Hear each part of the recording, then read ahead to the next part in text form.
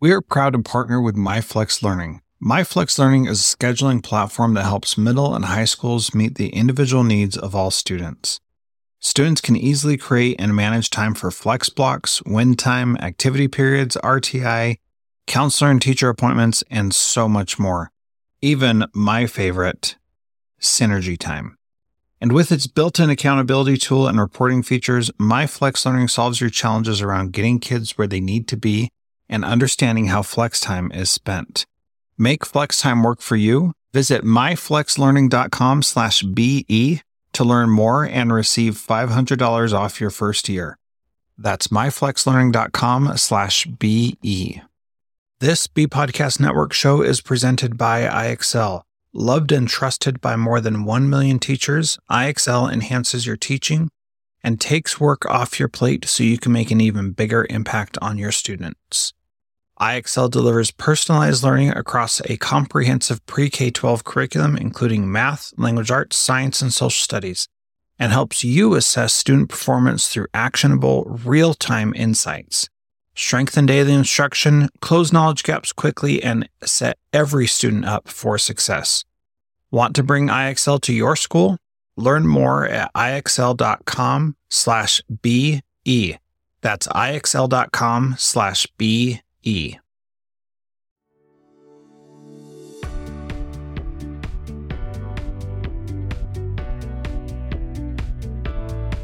This is the Resilient Schools podcast on the B Podcast Network.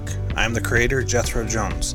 In this podcast, we help schools become resilient, which means that they are able to adapt and overcome any situation that presents itself.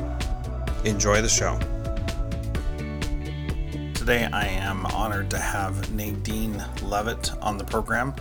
Nadine is a Swiss-born German, Kiwi, U.S. transplant, and founder of the music technology company Whirly LLC. She began her career as a lawyer, but after 6 years of practice, she began to pursue a career in music as a professional opera singer and songwriter. She has performed extensively all over the United States and the world, sharing the stage with greats like David Foster, Andrea Bocelli, and Kiri Te Kanawa.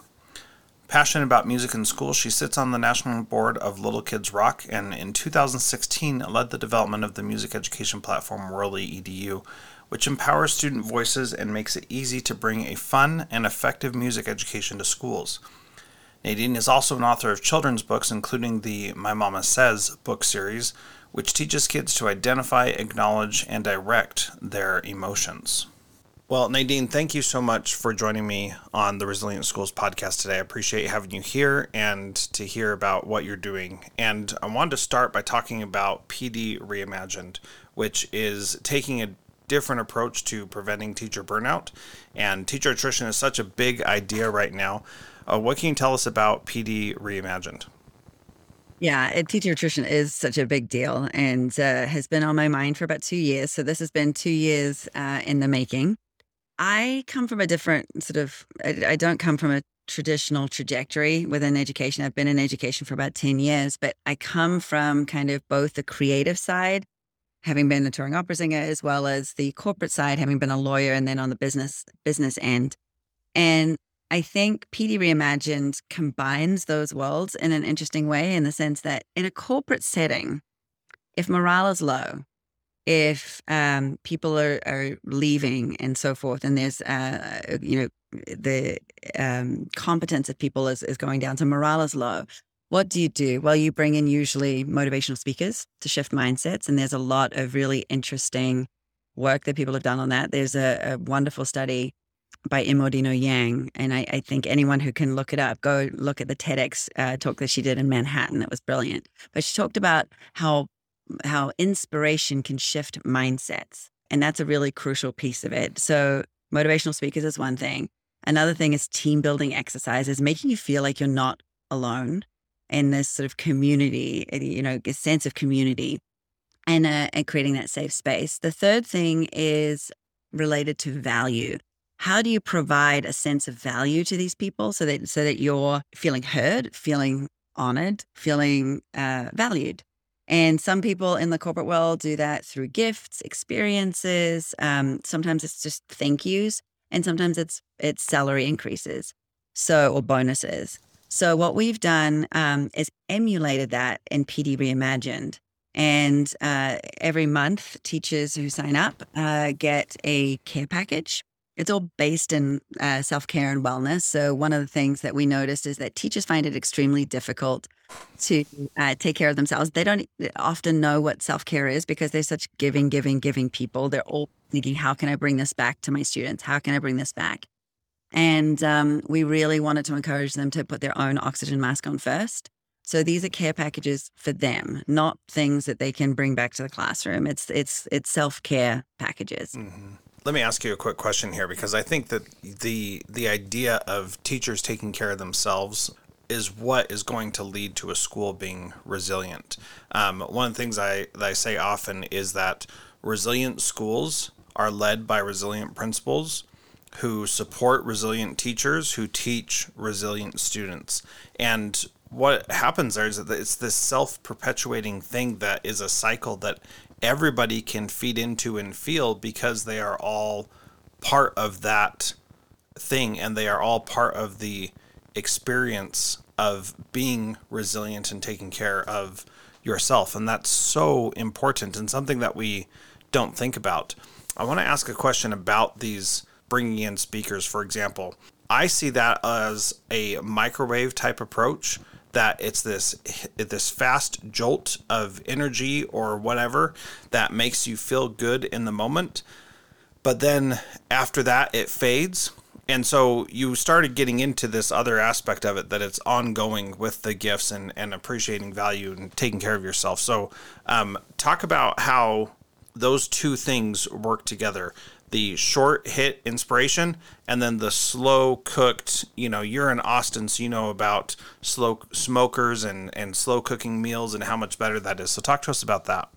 Yes, so it is. You're right. It's absolutely. It's actually a journey. So every month has its own theme. They get their care package, which actually kicks off. That's the first sort of hit, the microwave hit. Actually, is the care package that makes you feel good in the moment. It does last a little bit longer because it's things that you can do for yourself to take care of yourself.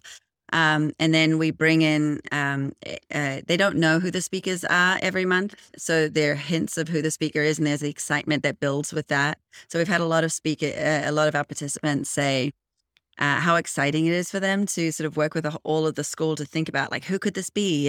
And so on and so forth. And then they come to the virtual summit, and there's this speaker who speaks about the theme. And there's a guest, the speaker. And then after this microwave hit of inspiration, as you call it, which I love, they work in groups and they collaborate, and they come up with some strategies that what was the big aha moment, basically? And what are some strategies that I could use in my daily life that I could commit to trying? So they then share those back with us, and they make a commitment to try something. And it can be as simple as listening to a song in between classes. It can be 30 seconds of a song, and it's amazing how quickly that uplifts you. So we've given them a bit of a toolkit of things that they can do in 2 minutes or less, or 3 minutes or less, just to refuel them and remind them of this journey. So really, it's an ongoing monthly cycle, and we build on it every month. Yeah. So tell me some of the themes that are, not all of them, obviously, but some of the themes that are meaningful and valuable that you think really resonate with teachers. Well, our first one was on self-care specifically. It was on how do you get up when you don't know where the ground is? And we had a speaker who was, her name is Kath Koshel, who was fantastic. She was the cricket captain of Australia when she, in a freak accident, broke her back. And she had to relearn how to walk. She was just catching a ball, landed wrong, broke her back. And she, in that instance, was trying to make sense of what was happening to her and why it happened to her. And so when she met somebody and fell in love in rehab, as they were rehabbing her, she thought, well, maybe this is why it happened to me, that I could meet this love of my life. And, they kind of went down this whole journey. And then the day before they were both to leave rehab, he committed suicide. Wow. So she had to get up again and then rebuild her life. She leaned on kindness of others and herself, and she loved how it made her feel when she was kind to other people. And when other people were kind to other people or her. And it was something that was just really living with her values. And then she built up her life again. She started a nonprofit called the Kindness Factory. And as she was training for a triathlon. And as she was training on the bike, got hit by a drunk driver, broke her back again, and had to, for the second time, go through all of this. For the third time, really lean into her belief system and her values. But so this is a woman who knows resilience. This is a woman who knows like how to get up. Yeah. And life happens to you. You can either be influenced by it or you can influence it. But she is just she is just this great example, and some of the things that she shared, real strategies for in the moment when those waves come, where you feel those waves of overwhelm, or when you feel those waves of anxiety. What can you do? Some like breath work, for example. So that was one. Another one was we had some really amazing guests. We had Chris Harrison and Lauren Zima on talking about the power of curiosity. And then we had Antonio Viragosa, who used to be the mayor of LA, talk about how do you move through criticism and opposition and have a growth mindset and really continue. Talk about resilience. You need a growth mindset, Yeah. right? Not going to happen overnight. It needs to be something that you put effort into, and it's not an end destination, it's a journey.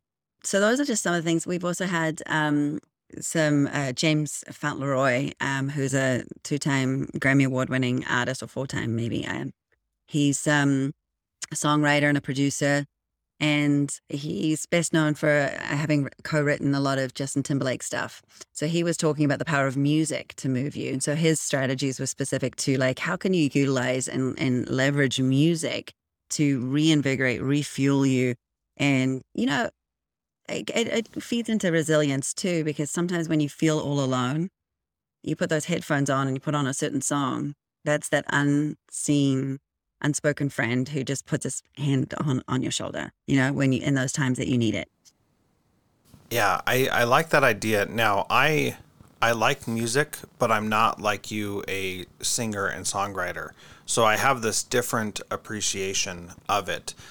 However, my great grandpa was an organist and directed a school of music for several years. And what I think is so amazing is that music has this power to bring us together, that somebody can write lyrics to a song that can impact millions of people because of that. And they have this ability to transcend the typical ways of interacting, to make it so that we can see and hear others in different ways. And I think that's one of those little things that's just so meaningful and powerful that you don't really think about. And truly, music is powerful in that regard, and something that can bring people together in ways that other things just can't. And, one of my rants is that we're taking out music from schools and decreasing funding for that because it's not a quote unquote tested area. And yet that's an area that could, literally save people's lives because of what it does. What else would you add to that? Yeah, absolutely. Look, I have an edtech platform, Wally EDU, and we used to work with Camo on PTSD specifically. So vets with PTSD working on music therapy. And here's the thing about, and actually Wally EDU itself teaches music, yes, but the end goal is not just to teach music, it's to teach social and emotional skills, because there are so many things that you're doing with music. You talked about collaboration earlier. Problem solving is a good one, because you're doing the same thing when you're learning a song. But the most powerful thing to me about music, and I just want to point out, we don't teach math to be a mathematician, or science to be a scientist, or English to be a writer. I don't think we should be teaching music to be a musician from the outset. I think that Yes. should be elective, but I don't. I think that it sets us up for failure. But most people in the world like music. They might not. They appreciate music. They might not play. They might not write music, but they listen to the radio. And here's the physiological thing that's going on with music. Music makes us feel things in part because it's one of the only things that can actually get inside our bodies, right? And like our eardrums make our eardrums move, and our brain's going, what just happened? Like, what was it? And it's trying to catch up with like trying to recognize patterns of what this could be. And so therefore it brings up memories for people. It brings up other past experiences and patterns and so forth. So it's kind of an interesting, very human experience that music makes us feel things, and it can interrupt other emotional cycles that can otherwise hijack us. And so that's why I think music, just listening to music, and that's where we've created a bunch of different playlists for people to make it really easy. Depending, but Spotify, all the streaming services do this too. You can actually search for something by emotion, and you can just listen to songs by emotion because it can set the tone and it can make you feel things. Yeah. So I have a great story that goes along with that. I have this song that I listen to whenever I go get ready to present or something like that. And it's what helps get me in the right zone. So when I was in Siberia, Russia, for 2 years serving a mission for my church, we did a concert. And I think there were like 20 people there. Everybody was really good at singing and musically inclined, and I was the only one who was not. In 10th grade, my choir teacher said, Jethro, I think it's better if you just mouth the words, which obviously is a horrible thing to say, right? But I didn't really have a role in that group because I couldn't sing. So they asked me to be the MC and the conductor. But I didn't really know how to conduct, but it didn't matter that much because they could do just fine without me, and I was basically, just there for show. It was very kind how they were treating me, right? But we sang this song there that was called Kone, which is it's like basically a Russian folk song. And it's this beautiful song that I just love, and every time I feel like I need to be my best, I listen to that song and it helps remind me to be my best and gets me in the mood to be my best. And this happened over 20 years ago. And still to this day, I feel that every time I listen to that song, and it brings back that moment 20 plus years ago where I was there doing something that was awesome. And you're totally right about that. It really can help us change our moods. And I've seen with kids in school how putting on some music when a kid is dysregulated totally can help them get regulated back to where they need to be. And it's just incredibly powerful. I knew we'd get to music at some point in this conversation. I figured it'd be difficult not to, right? Yeah, absolutely. It's so ingrained in who I am. We had actually, they've done a lot of studies, really interesting studies in the corporate world. Sort of, they said if a store plays classical music, people are more likely to buy the more expensive items. Isn't that interesting? That So is. I think that there's a lot more studies that need to be that I'd love to see anyway about the effects of different types of music, because there's definitely the right type of music for different things. Like if you're trying to calm down and calm your central nervous system, the last thing you want to do is listen to like Eminem. Right. But if you are on a bike and you're trying to get up a hill, Eminem's perfect. And like one of those calming sort of classical music, it's going to drive you nuts. So, Mm-hmm. so I think that's the right thing for different circumstances. And depending on what it is that you want, you can absolutely, that awareness of the fact that music can make you feel something now puts the power in your hands to be able to say, well, how do I want to feel? Because there's this emotional response that's going to come based on just the music that you choose. So Yeah. Yeah, that's very true. And I've definitely seen that. Before we move on, let's hear from our sponsors. So let's get back to the topic of PD Reimagined. And you talked about a couple of things, self-care, curiosity, music as themes in that. And, a lot of teachers and school leaders listening to this might think this is out of reach. I can't do this. I don't have time. I don't have energy to do these special things. I can barely just like make it to school each day. What's your advice for someone who's starting to feel that burnout? What can they do to rekindle their passion, rekindle their why in themselves? So I find it very interesting. It's the perception of time scarcity. And I get it. I'm a mom. I run multiple organizations. I am very passionate about lots of different areas of my life. and time scarcity. I sometimes feel myself getting sabotaged by this sort of mindset. But it's really brought on by an emotional response where you're nearing overwhelm. And the thing about overwhelm is that it basically is a response to other really big feelings that you're having on your central nervous system. And your central nervous system is sounding the alarm, and it stops you from responding or problem solving. It really makes you react. It's like, when you're grieving, for example, you're grieving the loss of something. It's very, very difficult to then focus on anything. I remember, I mean, not so long ago, I just my dog of 13 years died, and it was devastating. And I'm trying to read a science journal, like I need to get something in, and I read the same paragraph 37 times before I finally was like, I can't do this right now. Yeah. So I get the overwhelm piece of this. You can interrupt overwhelm, and just being aware of how it works, I think, is a big piece of this. Being aware of how these emotions work and how you can interrupt it. So just for example, stopping whatever it is that you're doing so that momentum isn't continuous, and do something completely different. It might be, you know what, I know I have to check these assessments or whatever it is. But right now I'm going to spend 10 minutes going for a walk outside or listening to music just to interrupt whatever that cycle is.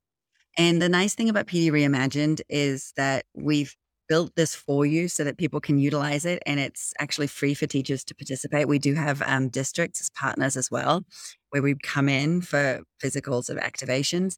But if a teacher is feeling close to burnout, we want this to be accessible to them. So thanks to amazing sponsors, corporate sponsors, including Nickelodeon, who really took a chance on us early on and was like, we believe in this. We want to support you, and made the whole pilot possible. Worldly EDU also.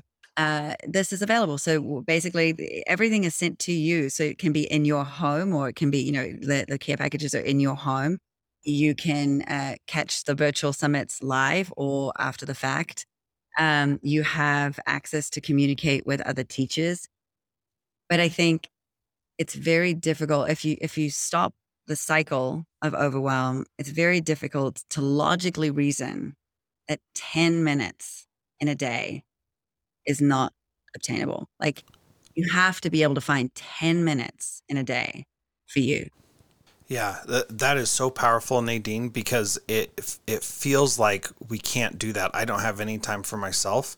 But what you said there is so key. Once you stop and interrupt the overwhelm, then you can find it. And that's the beauty of this, is that so much is going on in our own minds, and we are just believing everything that our mind is telling us, even when that is not even the case, right?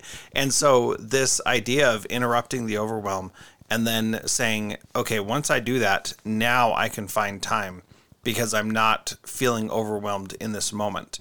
And that overwhelm is going to come back, right? It's not like, listening to your favorite song is going to make it so you're never overwhelmed again. It's going to come back, but it's about establishing these patterns, routines, habits that keep you leveled and not so overwhelmed. What else would you add there? I think the more that you do it, the more that you apply these skills and you're learning these skills and develop these skills, the easier it is to come back from overwhelm. Yes, it will continue to come back, but the easier it'll be for you to deal and process it. I like to think of all emotions, they're really just messengers, and they're trying to signpost something for us. So when you're feeling overwhelmed, it's just sounding an alarm that your nervous system needs a break.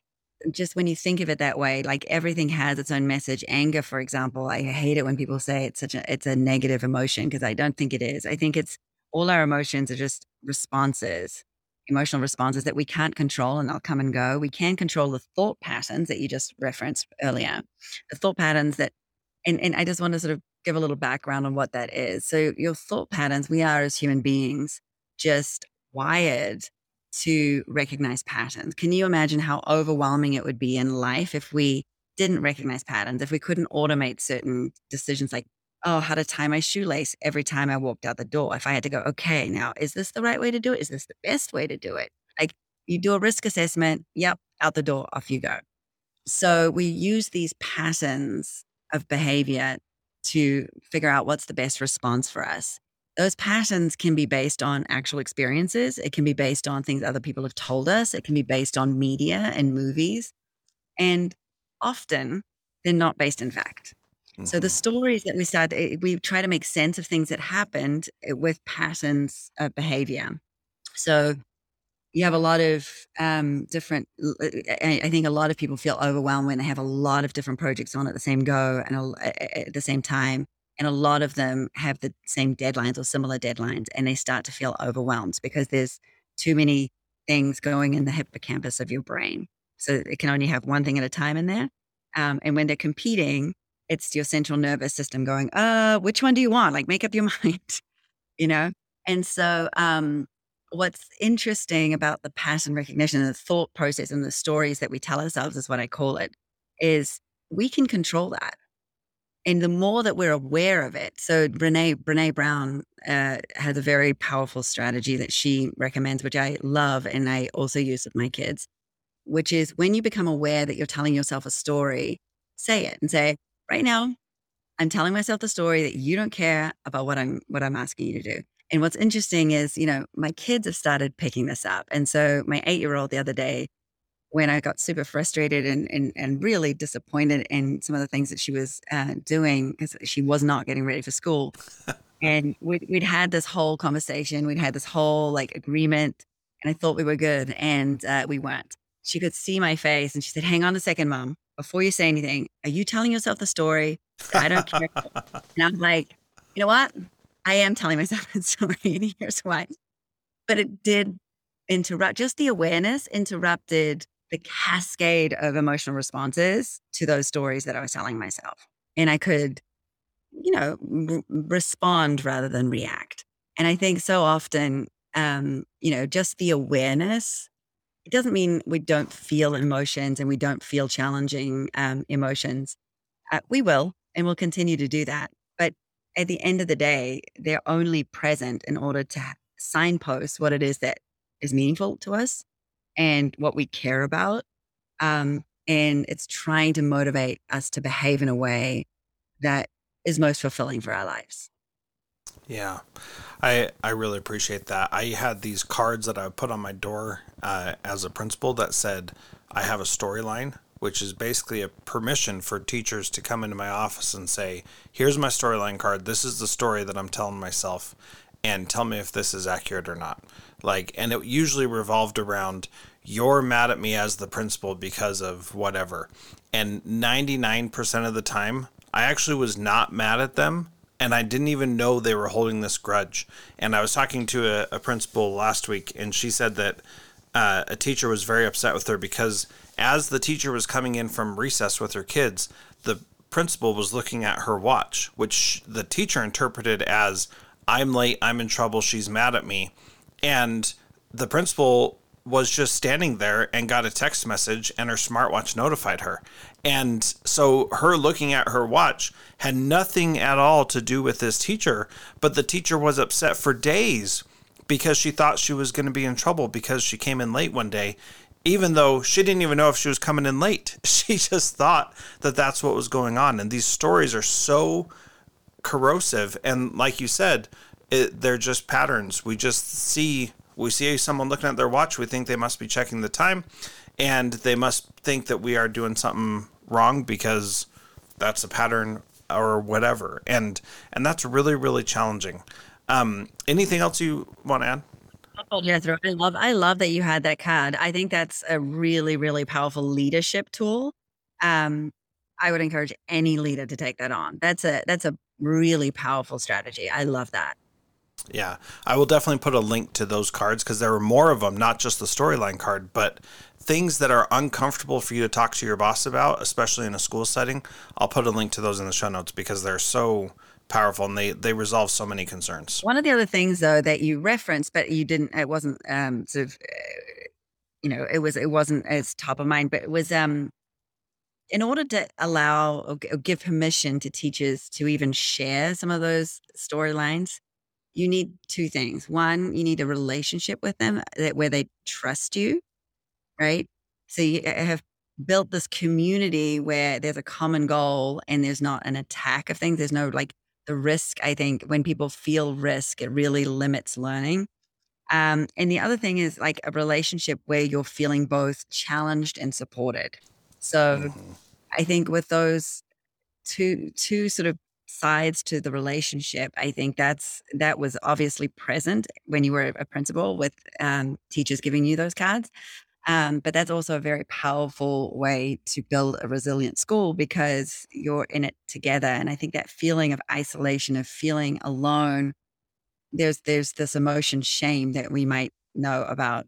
But I think a lot of us hide that. They hide certain things and those patterns and those storylines because we fear that it makes us not good enough. We fear that that might be true. And by sharing our storylines and by sharing it with other people, there's no way that shame can live in those circles. So I think, the role of shame in a resilient school is also really, really important, that we feel like there's no space for shame. Yeah. And when you share shame, then it makes it so that it's not shameful anymore. Correct. Because the shame is that you're holding it inside, that you're doing it, that it's me doing this. Nobody knows that I'm making these mistakes. Nobody knows that I'm not doing this right. I'm the only one who knows, and that is what is shameful. And so when you go tell other people something that's shameful, they're usually like, oh yeah, I've done that before. Or, yeah, I've experienced that. That's not a big deal. And then you feel this weight lifted off your shoulders that is just incredible. Yeah, as long as the culture is one that is like that, and that people aren't using it to then push you down further and shame you more. Yes. But I think, absolutely. I think the nice thing is it can really it can build a depth to community, because if you realize that there's a commonality that all of us flub the dub, like all of us still sometimes, right? All of us make mistakes, and it's only with those mistakes, it's only with moments where we go, oh God, I wish I hadn't done that, with regret and all those sorts of things, that we learn. That's how we learn. That's what prompts us to evaluate and reflect on how we could do things better. So the more I think one other thing that I wanted to touch on is, and I hear it in other in your podcasts of the past as well, but is the need for people to take responsibility for their part. And I think that's also really, really powerful, that if you for PD Reimagined, one of the questions we asked our participants was how many of them felt like they were leaders in their schools, and did they feel like they had any leadership role? I think was the question. I was expecting 100% to say yes, because you are leading a classroom, right? And Right. whether or not you're leading anything else, you are leading these students in the classroom.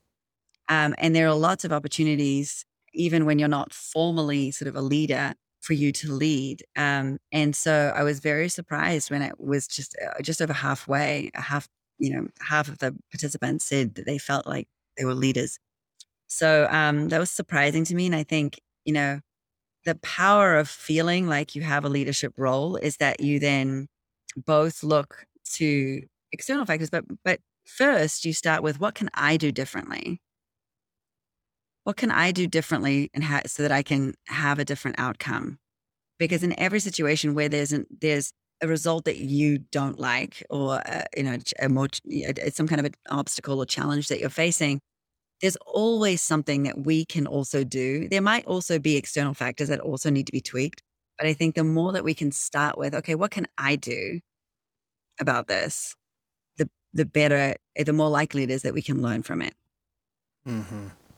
And I really like that idea, because when you see yourself as a leader, you see yourself as responsible for what's going on. When you see yourself as a follower or as a victim, it's easy to blame someone else. And so every teacher knows they can go into their classroom, shut the door, and do whatever they want, right? And they can teach however and whatever they want.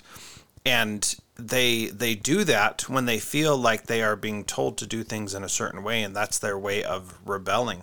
However, that's the reality from beginning to end. and there's no need to do that in a rebellious stance, but rather to do that in a leadership stance, to say, I have control over this situation.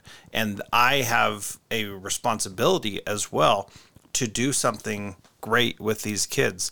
And I've seen teachers who have that mentality, and I've seen teachers who don't. And those who do, it's very visible, and you can tell that they are really, really attuned to what they have responsibility for and why it's so important for them to do their work so well, and that they can change so many outcomes that many others would feel they have no opportunity to change at all. It's also more student centric, I think, in the sense that if you're taking a leadership role, you also then know that self-care is really important because you're modeling it, right? And you see all the different opportunities it's all tied together. Having a growth mindset, modeling for your students what that means and what that looks like, and always remaining. And one more thing, I guess, is remember that before anyone is a teacher or a school leader or an administrator, they're actually a human being. Yeah. With needs, and with those emotions. And the same is true for everybody else in the field, even a student, even like everybody. And so the difference, I guess, with teachers in particular is that if you are a teacher, it's such a defined personality, like identity. Like when somebody is a teacher, suddenly it means that everything has to be G-rated in your life. Yeah. Right? Or if anyone, I recently complained about this to a friend. I was like, why media is in like, imagine how cool it would have been if Friends, like or a show like Friends, one of them just happened to be a teacher. It's not in the foreground. It's just a part of who they are. Because I think people forget that these teachers are human beings. Yes. And like, they're going to want to also live life, their own life. And I think that's just so, talk about patterns, right? It's so ingrained in our society that if you're a teacher, then this is who you are. And it's such a defined identity that many people start to believe it. And they're like, well, this is who I am. I am a teacher. And it's like, no, I teach and I'm Nadine and I am a teacher. Like, you know what I mean? Like, same as a parent has a similar thing. When you're a mom, for example, when I was a new mom, it was very defined for me what that was supposed to mean. And I was a working mom and it didn't fit into the defined sort of definition of what that meant. And it brings up all sorts of emotional responses of guilt and all sorts of other things. And I think teachers feel the same way, as this identity that's kind of forced upon you and accepted by many. And I think that we just have to stop for a second and remember that actually we're human beings first. And teaching is what we do. We happen to care a lot about it, but it's not our soul defining feature. Yeah. And when those disappointments come, as they will, when you are defining yourself as a teacher, it is that much more difficult to manage the challenge, the burnout. Like if you define yourself as a teacher before you define yourself as a human, and then you get burned out from teaching, then you feel like a complete failure because the thing that you've used to define yourself is causing you grief and stress, and you feel like you can't do it anymore. That's a very dangerous place to be, because if that's what you're living for, then that gets taken away or becomes too much, then you feel like you don't have anything else to live for. And that's not a healthy place to be, for sure. Talk about an existential crisis, right? Yeah, no kidding. Yeah. Nadine, this has been awesome talking with you. Thank you so much. pdreimagine.com for support in teacher burnout. That's free for teachers. So if you're listening to this, go check it out. And if you are a principal or superintendent, then go there as well and say you want to partner with them to do this for all your teachers. And this is a great way to support others and help them, stay in the career longer because they're feeling satisfied and happy. Thank you so much, Nadine, for being here. Thank you so much for having me. There are lots of solutions out there for giving students what they need when they need it. But when do they actually do all of those things? You need flexible time. When added into your master schedule, flex time enables students to get extra help or intervention meet with teachers, make up work, get physical exercise, and try new enrichment offerings. If you're thinking of giving it a try, check out MyFlex Learning, which unlocks the benefits of flexible time without all the headaches you get with it usually. Its intuitive design and SIS integration makes implementation and training a breeze. Make your flex time work for you. Visit myflexlearning.com/BE to learn more and receive $500 off your first year. That's myflexlearning.com/BE. Do you want to simplify your school's technology, save teachers time, improve students' performance on state assessments? You can do it all, but don't waste another minute. Head straight to ixl.com/BE to learn how IXL's research-proven teaching and learning platform can help you achieve all these goals. That's ixl.com/BE.